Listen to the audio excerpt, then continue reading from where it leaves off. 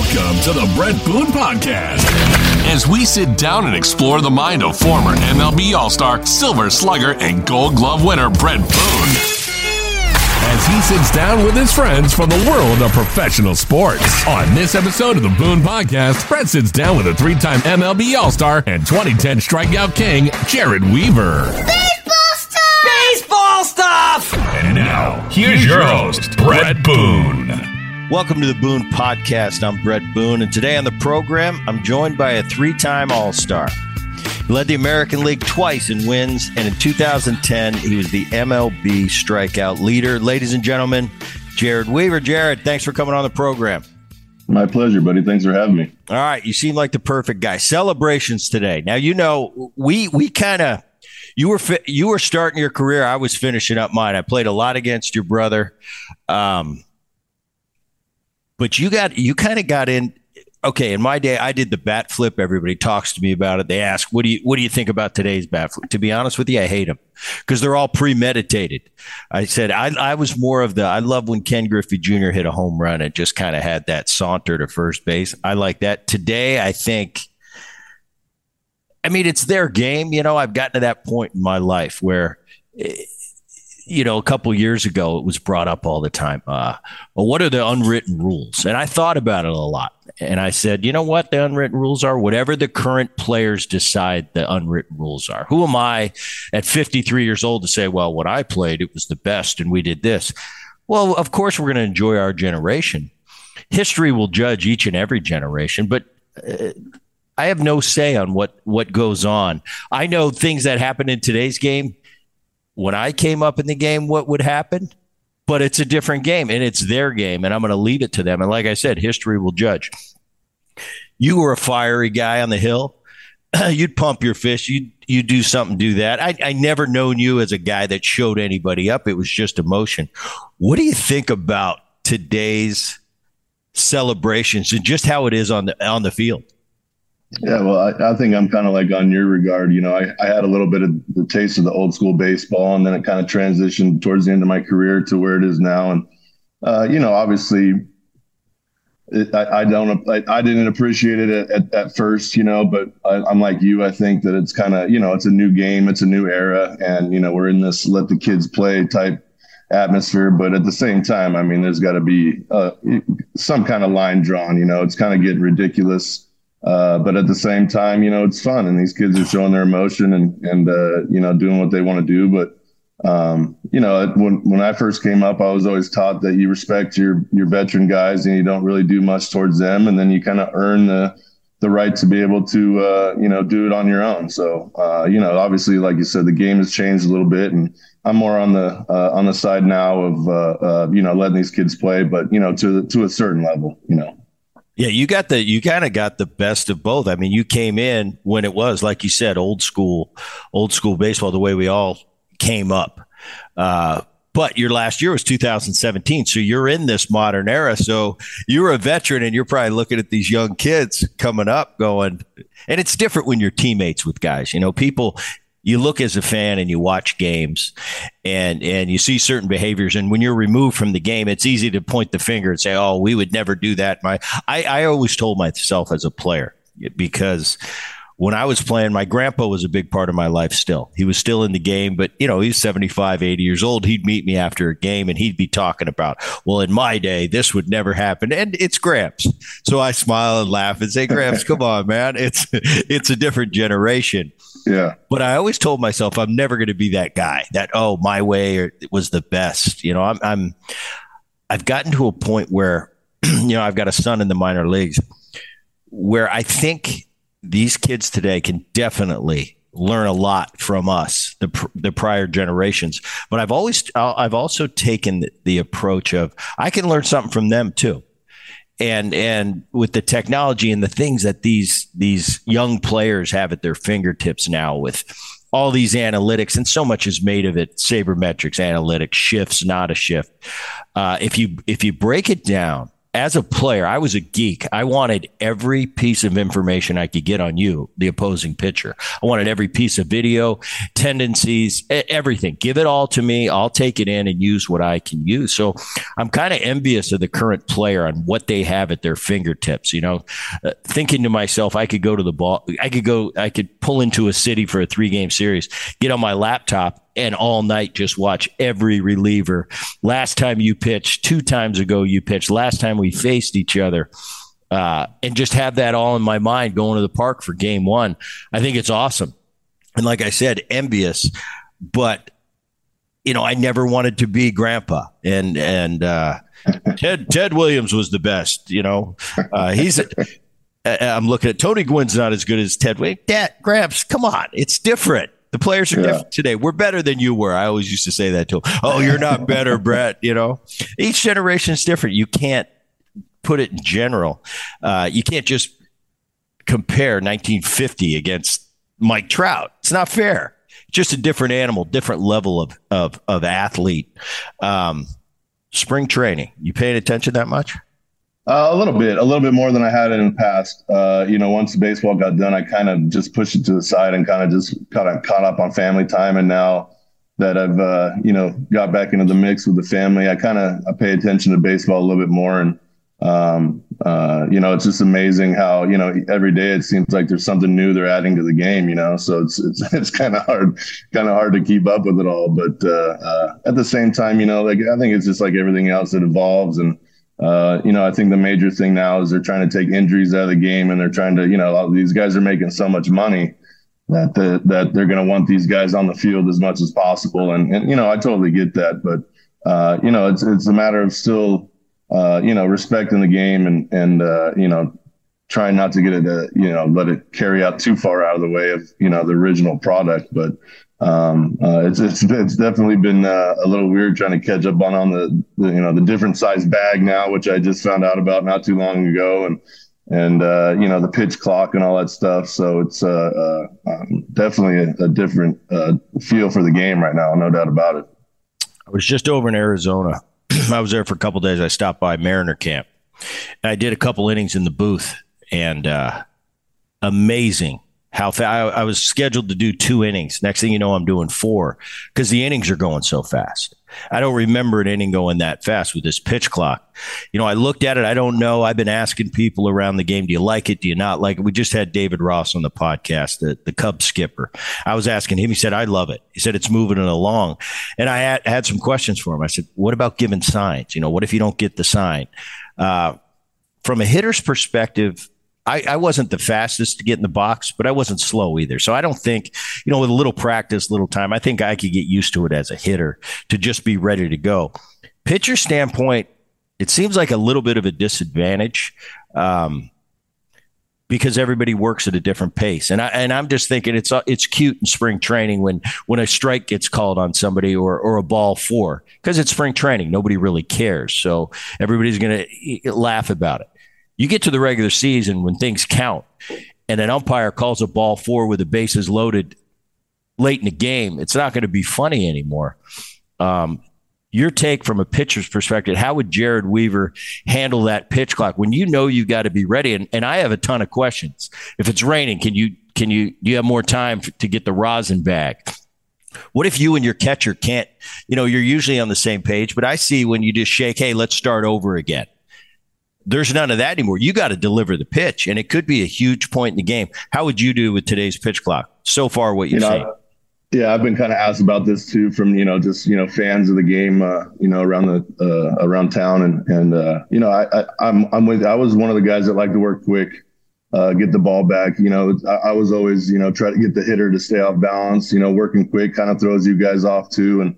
But when things aren't going your way, I like to slow the game down, and I like to step off the mound and make sure that I wasn't going to let my emotions get the best of me and kind of, push everything to the side before I got back onto the rubber and try to lock it back in. So, there's a lot of tangibles, like you said, trying to just step off and get a rosin, or say you're trying to, you shake off the catcher 3 or 4 times, and then you call him out to, get back on the same page. I mean, it's gonna be an adjustment for these pitchers, no doubt about it, especially guys that have been in the league for so long. I can't imagine them trying to change up their routine too much to get back on the mound as quick as they're supposed to. But I think that speeding up the game is good. But at the same time, there's a mental aspect to this game as well. And if you're just going to keep rolling through it, there's going to be a lot more action in the game, which I think that, I think that's what baseball wants to see. But,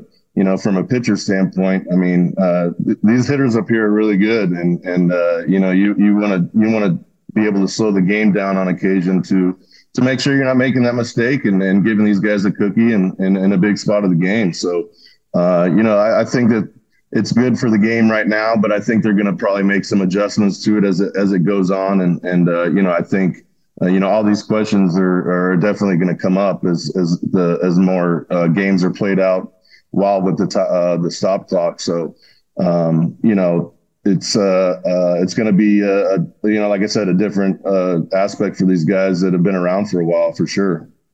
I agree with you. I think it's going to kind of be a wait and see. I just think about it from me playing second base and you as my pitcher. I'm aware of everything going on in the game. I know when you need a breather. I know when you need to just step off and take some time. That's when I'll run in from second base and we'll talk about anything. It's not necessarily what's going on in this game. We could be talking. I just knew when my pitchers, and depending on who it was, their personality, I knew when it was time to just come in. Hey, time out. Come in and we'll talk about whatever. We might be talking about dinner tonight, but I know he needs a breather. A little bit. Right. Yeah. He needs a breather right now. I know certain guys I needed to go in and talk to them about the situation. It depended on the personality. That was my job as a teammate. And now I wonder how that's affected. Can I come in from second base if you need a breather? I don't know. I don't know these rules. It's a wait and see for me. I'm kind of seeing how it unfolds. To touch on that one more, a little bit more too. Sure. I mean, it's. I've always said too to these people that ask us, like, let's address the elephant in the room and realize that TV slows the game down as well. I mean, there's times where I'm standing on the mound for 2 or 3 minutes waiting for the red light to turn on because we're waiting to come back from commercial. So it's. There's a lot of other things that slow the game down that people don't realize, but there's so much money in these TV deals anymore that I don't think that we're addressing that part of it as much as well. So that's just another tangible that I talk to with outside sources and stuff like that. So I think that's kind of needs to be brought to attention too. How they have the golfers and we're watching the Golf Channel, which I'm sure you do. And then all of a sudden they have the commercial on the right side as opposed to, coming back from a commercial, they're still playing the golf round. I think they could bring that into baseball a little bit too, to kind of, help speed things up as well. Yeah. It's amazing to me. See, my brain is, and I understand it's for what's best for the fans. What's bottom line, it is money. You're right. During the postseason, you're going to have a longer between innings because you got to get more advertisements. Completely understand that. If I were a player today and the money you're getting paid, that's kind of the stuff you put up with. Whatever you need to do to keep those salaries the way they are, very cool. But I also think from a fan standpoint, I'm going to take my, a family of 4 to a game. It's expensive. Is my first thing, oh, man, I hope it's a quick game. No, I hope it's a good game. And then I think I kind of think outside the box, like, well, the quicker the game, the less the concession is, so where does that come into the equation? I don't know. A lot of things for me are kind of whack. We'll see how it goes. Like I said, it's their game. It's going to be ever changing. It's not going to be the same in 1960 that it was in 2023. Before we get off this topic, here's the thing I've thought about a lot. You can only throw over twice. And that third throw over, if you don't get him, the guy automatically advances to second. I thought about this. I think for a regular base stealer like myself, I didn't steal many bases. If Jered, you're paying attention to me at first, I'm staying put. The only time I stole a base when you completely disregarded me as a base runner at first base and I get an easy one. But if there was any type of you're paying attention, I shut it down. The real base stealers, though, I think this is a huge advantage for them. From a pitcher's standpoint, thrown over twice and you can't go over again. Everybody in that stadium knows you can't. How do you think that's going to affect the base running game? Maybe a positive because we're going to start stealing bases again. Yeah, I mean, that's exactly where I was going to go to. I was like, you don't really see too many stolen bases anymore. And it used to be a huge part of the game. I mean, I remember when I first came up, we had Sean Figgins and Orlando Cabrera and Reggie Will and these guys. I mean, we were winning games 3-1 because we had good pitching, and these guys were stealing bases all over the place. So, you don't really see that too much anymore. And I first and foremost, I know Sochi would have a problem with this rule because I feel like he made us throw over like 4 or 5 times in a row, which got a little aggravating. But I think that that the runners will try to use this to their advantage. I don't know, maybe trying to get a big lead to get the guy to throw over a couple more times. So, but honestly, I was unaware of that rule until you just brought it up. But I used to get the yip sometimes too, to where like I couldn't throw home. I'd like just come set and throw to first, like without even thinking about it. It was just like a little yippy thing. And I probably would have struggled with that rule a little bit too. But, like you said, I feel like the runners can use that to an advantage somehow and try to get one over on these pitchers for sure. You mentioned Socha. We had him on the show. I played against Mike for a lot of years on those Angels teams in the early 2000s. And you mentioned Figgins. Man, he was a thorn in my side. The Angels of that generation under Mike, and correct me if I'm wrong, a big part of your guys' game was running the bases, was going first to third. His whole bag was putting pressure on the defense. I loved it. Yeah. As a player, I used to watch the Angels, and I said, that's how you separate yourself. We had a really good division back then. It was us. It was the Mariners. It was the Angels, Texas Rangers, the Oakland A's of the early 2000s. That was a really good division. And each year we were trying to find out what's going to separate us. Angels always separated themselves how they ran the bases. And I had a conversation with Mike. You played for him pretty much your entire career. And it was a really interesting conversation. He was one of the few guys. He made me sit back and think about everything. He would be talking about the sabermetrics of today because like you, Mike was an old school guy, but he managed into this new generation. So, he was forced to deal with the changing of the games. He talked about the micro and the macro of sabermetrics and really put it to me in a way that I hadn't had it put to me before. It was really interesting and really educational. Talk about playing for Socha all those years. He was awesome, man. He was one of those guys that knew what was going on 4 or 5 innings before it even happened. Just the knowledge of the game was on another level. I was one of those guys that, I'd joke around in the clubhouse and have fun. But once I got in the dugout, I was paying attention to the game and wanted to learn the game. And I would sit next to the coaches all the time just to hear what they were saying and just trying to pick up on anything and just the way he would just, call things out before they happen type thing was unbelievable. And we just like any player manager relationship, we butted heads, but at the end of the day, we had a great relationship. He knew that I was going to go out there and compete for him on a daily basis. I knew that he had my best interests. And, he was just I was very fortunate, 12 years with him. I got to learn a lot. And, we still live in the same area, so I still run into him at Starbucks here every now and again. And he was just a great guy to be able to learn from. And he just taught you how to be a pro's pro. And I owe him a lot for my career and definitely where he took me. Your career, you started off your junior year in college. You won the Golden Spikes, which is for the outstanding college player. I think you had a few other awards. The Golden Spikes is kind of the big one, the known one to everybody. Your first round pick, 12th overall. You go to the Angels, and your first big league year is 2006. You go 11-2 to start with a 2.5 Ernie. Talk about your start in the big leagues. It's all it's different for all of us. You came up in a time, 2006, where it was still kind of that old guard where you earn your stripes. You proved to everybody that you're a big leaguer. I remember when I came up, my first year was 92. And I was this kid, house on fire, man. And I'm going to let you know I'm really good. And I'm going to tell you I'm really good. The game humbled me a lot, like it humbles a lot of people.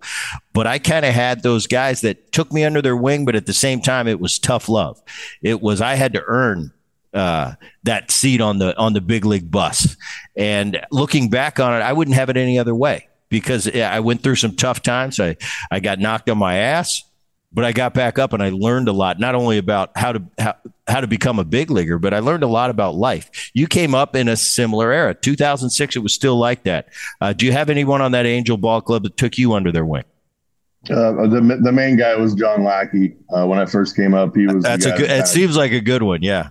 Yeah, he was a good one, man. He definitely had that old school mentality. But I was very fortunate when I first came up that our whole team was pretty much veteran guys. I mean, it was Jered Anderson, Tim Salmon, Darren Erskine, Troy Percival, Scott Shields, Brennan Don. I mean, the list goes on. I had so many guys to learn from, and and like you said, I was a first round pick, and I think I still have the longest holdout in draft history. I signed 15 minutes before the next draft, so these guys didn't know what they were getting, and they could have taken it the total opposite direction. And I knew coming in that I had to prove myself, and I knew that I could be there, but the business aspect, which I was never a fan of, kind of got in the way of me starting a little bit earlier. But these guys took me in, and I definitely had to prove myself. I think Jered Anderson was the hardest one to get on my side. It took about 2 years for him even to smile or acknowledge me. He was just one of those guys that went about his business, and he definitely wanted you to prove yourself before you made your name in the organization. So, I was very fortunate to have some success when I first came up and got in these guys' good graces to begin with, and I owe them a lot, and I owe my brother a lot too, who happened to be on that 06 team, because he was in the big leagues for four years before I even got there. So when I was in high school, I would travel out to Detroit. Who came up with Detroit at the time, and I would spend 10 days with them and be in the clubhouse and just got a feel for the ropes and how everything goes, and like I said, Blackie took me under, but Jeff really. My brother definitely showed me, what it was all about before I even got there. So, I feel like I kind of had a good feel of what I needed to do as a rookie to, kind of stay out of these guys' way, but perform at the same time. And, I owe him a lot as well.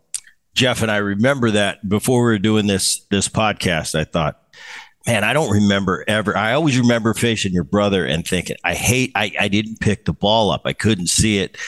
So I checked the stats. It was a small sample size. I thought I faced him more, but I was 1 for 4, 3 punch outs. So my mind kind of, he did kind of have my number. I snuck a hit in, but you talk about 06. You came up, your brother was on the team. Very cool. I got that chance in 1998, and I'm asked about it today.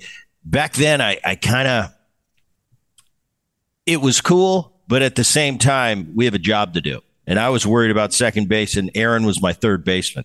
And all I cared about is give me a good feed on this double play. And it wasn't, isn't this really cool that our brothers are playing together? And it's really neat. Now, on a big league field, people don't really understand. It's nice, and maybe it's different in a pitcher's role because you have a lot of downtime to hang out and talk the game and learn and lean on one another. But for Aaron and myself, it was second baseman, third baseman. It was teammate. He was younger. He had a different kind of crowd he ran with, the younger players on that Reds team. Mine was kind of the older crowd, but we were teammates. And the nice thing about it was on an off day, I got to have lunch with my brother, and it wasn't third baseman, second baseman. It was, no, it's my brother. We get to have a good time. I think when you're in the moment, you don't take advantage of it as much, and you don't appreciate it as much. Stepping away, looking back, really cool thing, really unique thing that not too many people get to do. But difference too is you were the younger brother. Aaron was the younger brother. I was the older brother. It's a different dynamic. You talked about before you came up, hanging out with Jeff, him being a big influence on you. Talk about him being a teammate, a pitcher on the same staff in 06, your rookie year. It was great. I mean, it definitely made my first spring that much more comfortable, having him in there and kind of making sure that I'm not, stepping on anybody else's toes. The comfort aspect for my first spring training was great to have him around. But, we were 6 years apart growing up, so we never were on the same team growing up or never, got to play against each other or anything. So, to be in a clubhouse with my brother, for, somebody 6 years younger who, I obviously looked up to my whole life, was awesome, dude. I mean, just, like I said, just very comforting, having him there. And like you said, I could see what you're saying with the dynamic. You guys are on the field together all the time. So you kind of let the brotherly thing go and you're concentrating on winning games and stuff. But, pitchers, like you said, having a lot of downtime, just sitting there next to him in the dugout, if something happens in the game, just to be able to go to him and have that comfort level of asking him questions. And, you might be a little nervous asking the older guys some questions sometimes. So just to have him there to kind of bounce stuff off to begin with, to kind of break the ice for me, being, the new teammate was definitely awesome. And, something I'll never forget, and then obviously playing against him when he was with the Dodgers, us pitching against each other was pretty cool in itself as well. So, just, like I said, the comfort level was the main thing for me, just, knowing that Jeff was going to be there and I could ask him anything and didn't have to worry about it was definitely cool. A lot of playoff runs. 2010, 11, and 12, you're an all-star all 3 years. In 12, you lead the league in wins at 20. Back then, that was a big deal to lead the league in wins. Not so much anymore. It's more of an ERA title. 2014, you lead the league again with 18. Going back to 2010, you led all Major League Baseball in strikeouts with 233. And it's some great years in there. After 16, you move on to the Padres. Now it's different for a lot of us. For me, I was, I came up with the Mariners. I got traded to the Reds. I went to the Braves, Padres for a year. I came back to Seattle. So I was kind of moving around quite a bit. For somebody that grows up in the organization, you're a first round pick, you play your entire career in Anaheim. Then your last year, you go to the Padres. What was that like for you leaving after, how many years was it? Was it 11 years in Anaheim? Yeah, 12 seasons or something like that. 12, yeah. Somewhere in there. But, it was tough, because, I wanted to end my career with the Angels and I wasn't thinking that they were going to move on at the end. Obviously I wasn't throwing the ball the way I did earlier in my career but my competitive juices were still flowing and I was kind of hoping that they'd kind of throw just like a minor league invite out with the, big league or big league invite. And, if I didn't make the team out of spring, then I would, ride off into the sunset. But, that's the thing that I talked about earlier. The business part is never fun for these players sometimes. And it was definitely frustrating because, I definitely wanted to come back and end it with them. But, the Padres were in the mix and the ride down the freeway wasn't too far. So, they were excited to have me. And I was, at that time, the Padres were still young and hadn't really signed too many free agents to where they are now. So working with some of those young kids and just being able to put a jersey on and, my kids were young at the time, so they got to come to the field and hang out. It didn't work out the way I wanted to, obviously with San Diego. It was definitely a disaster ending to a career, but the memories I have in San Diego are awesome because the city is definitely one of the best ballparks in the country, I think. And the atmosphere around that ballpark is awesome in itself. So, I'm glad to see that, those fans have something to root for down there now. Obviously with, football and a lot of other sports not around San Diego, it's pretty much just based on baseball now. So to see them, doing some good things is definitely awesome to see. After 17, you retire. This is a question. I'm always curious on how other people was for them. When you walked away from the game, I know myself, I wanted nothing to do with baseball. Not from a kid standpoint. I know you're coaching your kids now, and that was a fun part for me after retiring. But as far as the major league game, I wanted nothing to do with it. I didn't watch it. I wasn't around it. I didn't want to go to a game. I felt awkward. That's how it was for me. I think it took me 10 years to go sit in the stands at a big league game. It was just strange for me. Now it's easy. Now I'm an old guy now, so it's no big deal. What was that like for you? Was it right away? Did you want to go back, or did you want to distance yourself right when you retired? I definitely distanced myself for sure. I was the same mindset as you, really.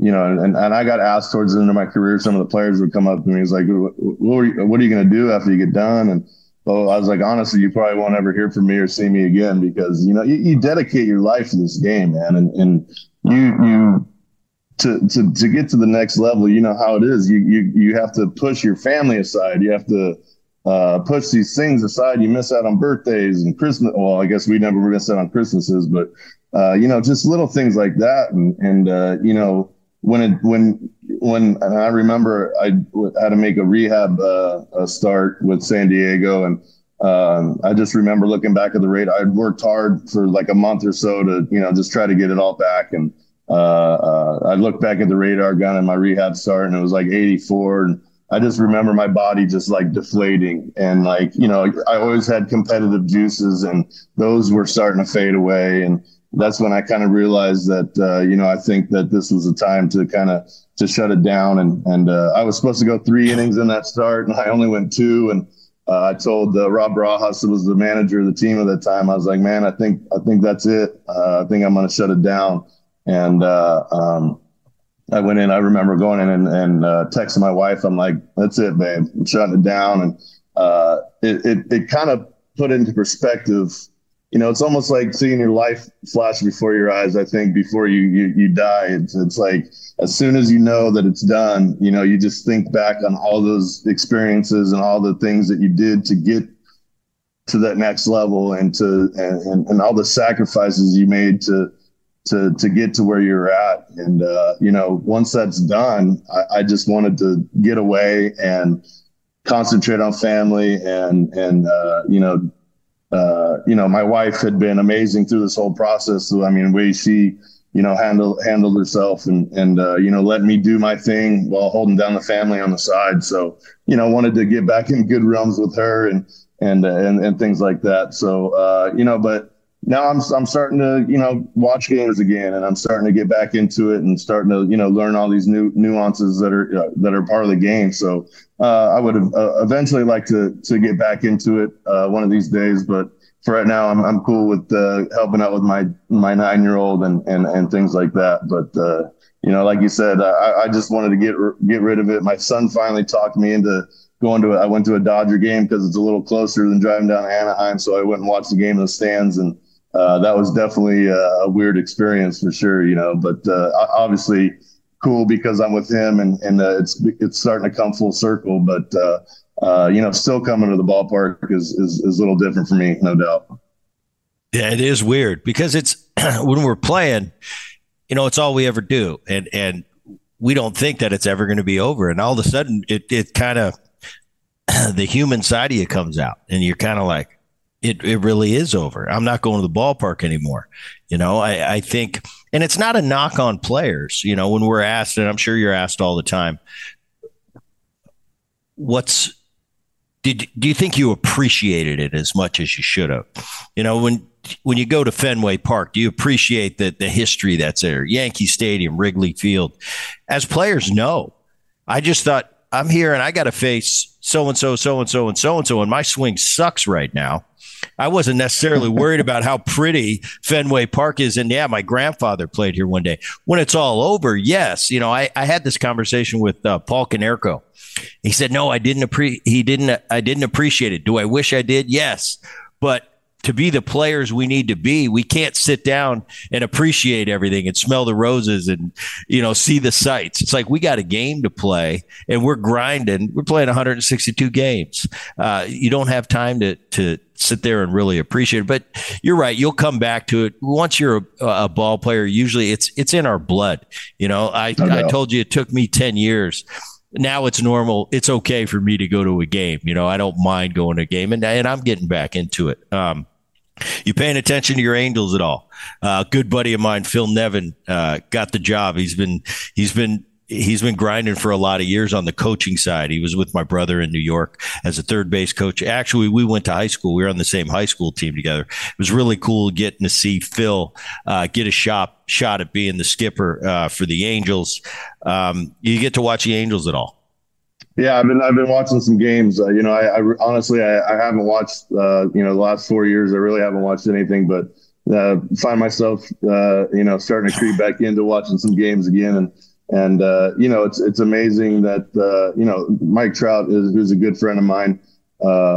Just to watch him and where he's become, what he's become from day one has been fun to watch, man. I mean, he's obviously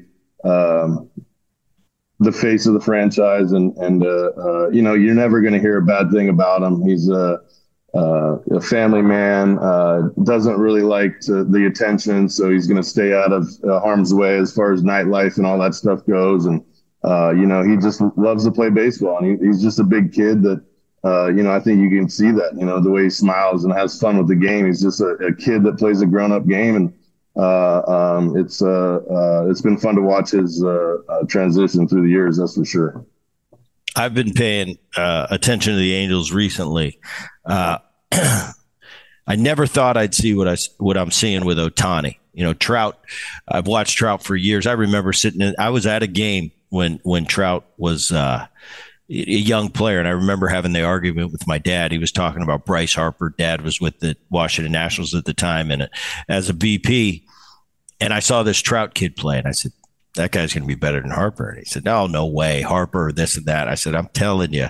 Now, they both had pretty damn good runs to this point. So to sit here and go, he's better, no. But I've been watching Ohtani. I didn't think we'd ever see it. There's no way you can do what you need to do on the hitting side of the game.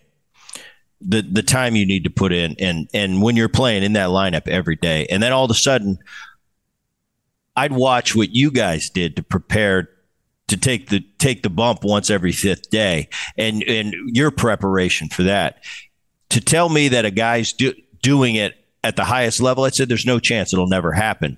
But not only is he doing it at the highest level, he's doing it at an all-star level on both sides of the ball. I don't know. What do you think? I think it's a nightmare for his free agency because it's almost like it's too good to be true.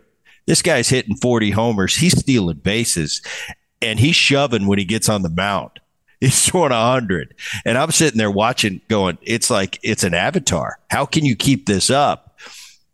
It's almost like it's too good to be true. When's it going to end? When are you not going to be able to do it anymore? But the past 2 years, he's been unbelievable.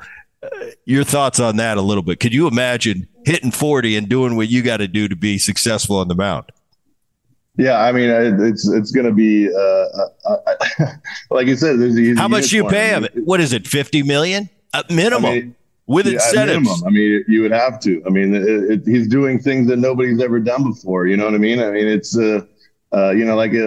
he's the unicorn of baseball, man, and it's awesome to watch. I mean, just the way he goes about his business. I was able to go throw out the first pitch last year, and he happened to be down in the cage, and just watching him and watching his the way he goes about his business just for that little amount of time. It's just like it was just a cool experience, to be able to see that.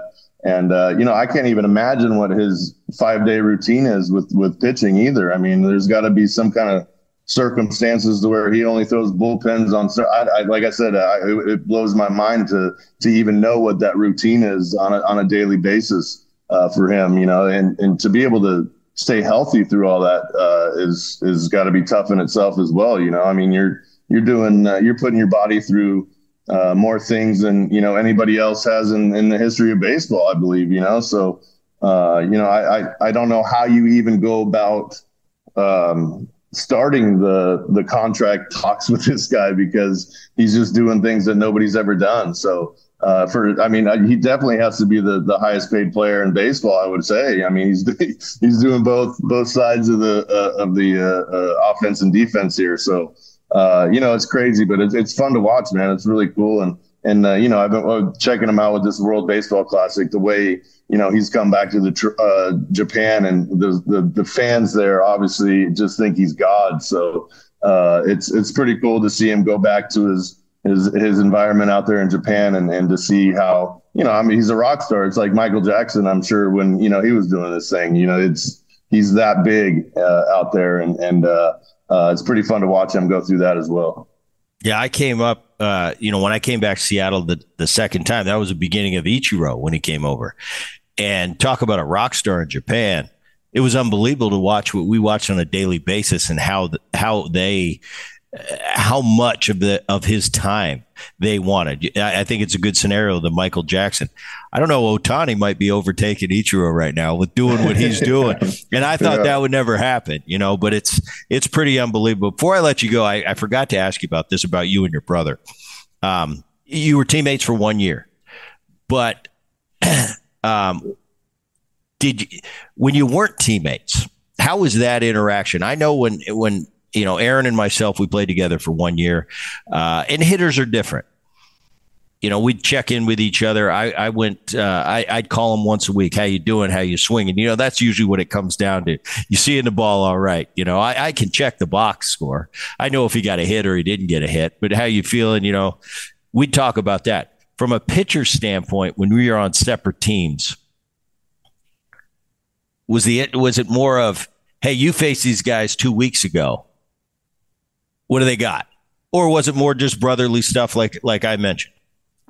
It was a little bit of both.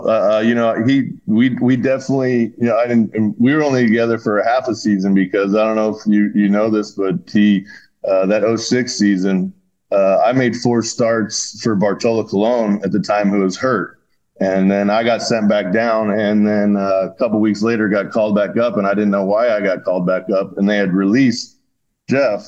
So I took his spot, and he went to St. Louis to go on to win a World Series. So it kind of worked out both good for both of us. But anyways, back to that we always watched each other when we weren't pitching, after a game or before a game, if the time zones were different, we would always watch each other and kind of bounce stuff off. At the next phone call, we would kind of talk about, what happened in that last game or whatnot. And, we always had that. I always say that, we were never close growing up, and baseball brought us together. It gave us that one dynamic that we both had in common, and both love to do what we do. So we always bounce stuff off as baseball kind of brought us closer together, and always talk stuff out. And even when he retired, and he would call me after my starts, or the next day after my starts, just to kind of bounce stuff off me, and I was obviously open arms with that kind of stuff. I always loved input, and if you could see something on me, to let me know about it. So we always had that kind of good dynamic as baseball kind of brought us closer together. Yeah, very cool. Well, and if you talk to Jeff, tell him Boone said hi. We've played some golf together over the years, for sure, at Pebble Beach. But Jered, I appreciate you coming on the Boone podcast. Great career. All the best with your 9-year-old you. You're gonna have a lot of fun. These are times too you'll look back. I did it for years, and coaching.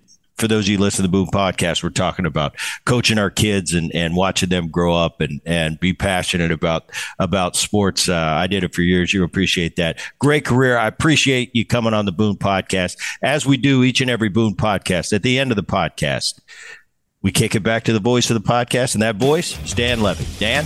That's going to wrap it up for the Boone Podcast. My name is Dan Levy, and I'm the technical director, producer, and voice of the Boone Podcast. The executive producer is Rich Herrera. The digital content for the Boone Podcast is provided by Liz Landry. Please share the Boone Podcast with neighbors and friends, and make sure you subscribe to the Boone Podcast so you never miss an episode of the show. And while you're at it, please give it a 5-star rating and share your feelings about the Boone Podcast by leaving a review on whatever platform you listen to the show. For all of us here on the Boone Podcast, I'm Dan Levy. Thanks for listening.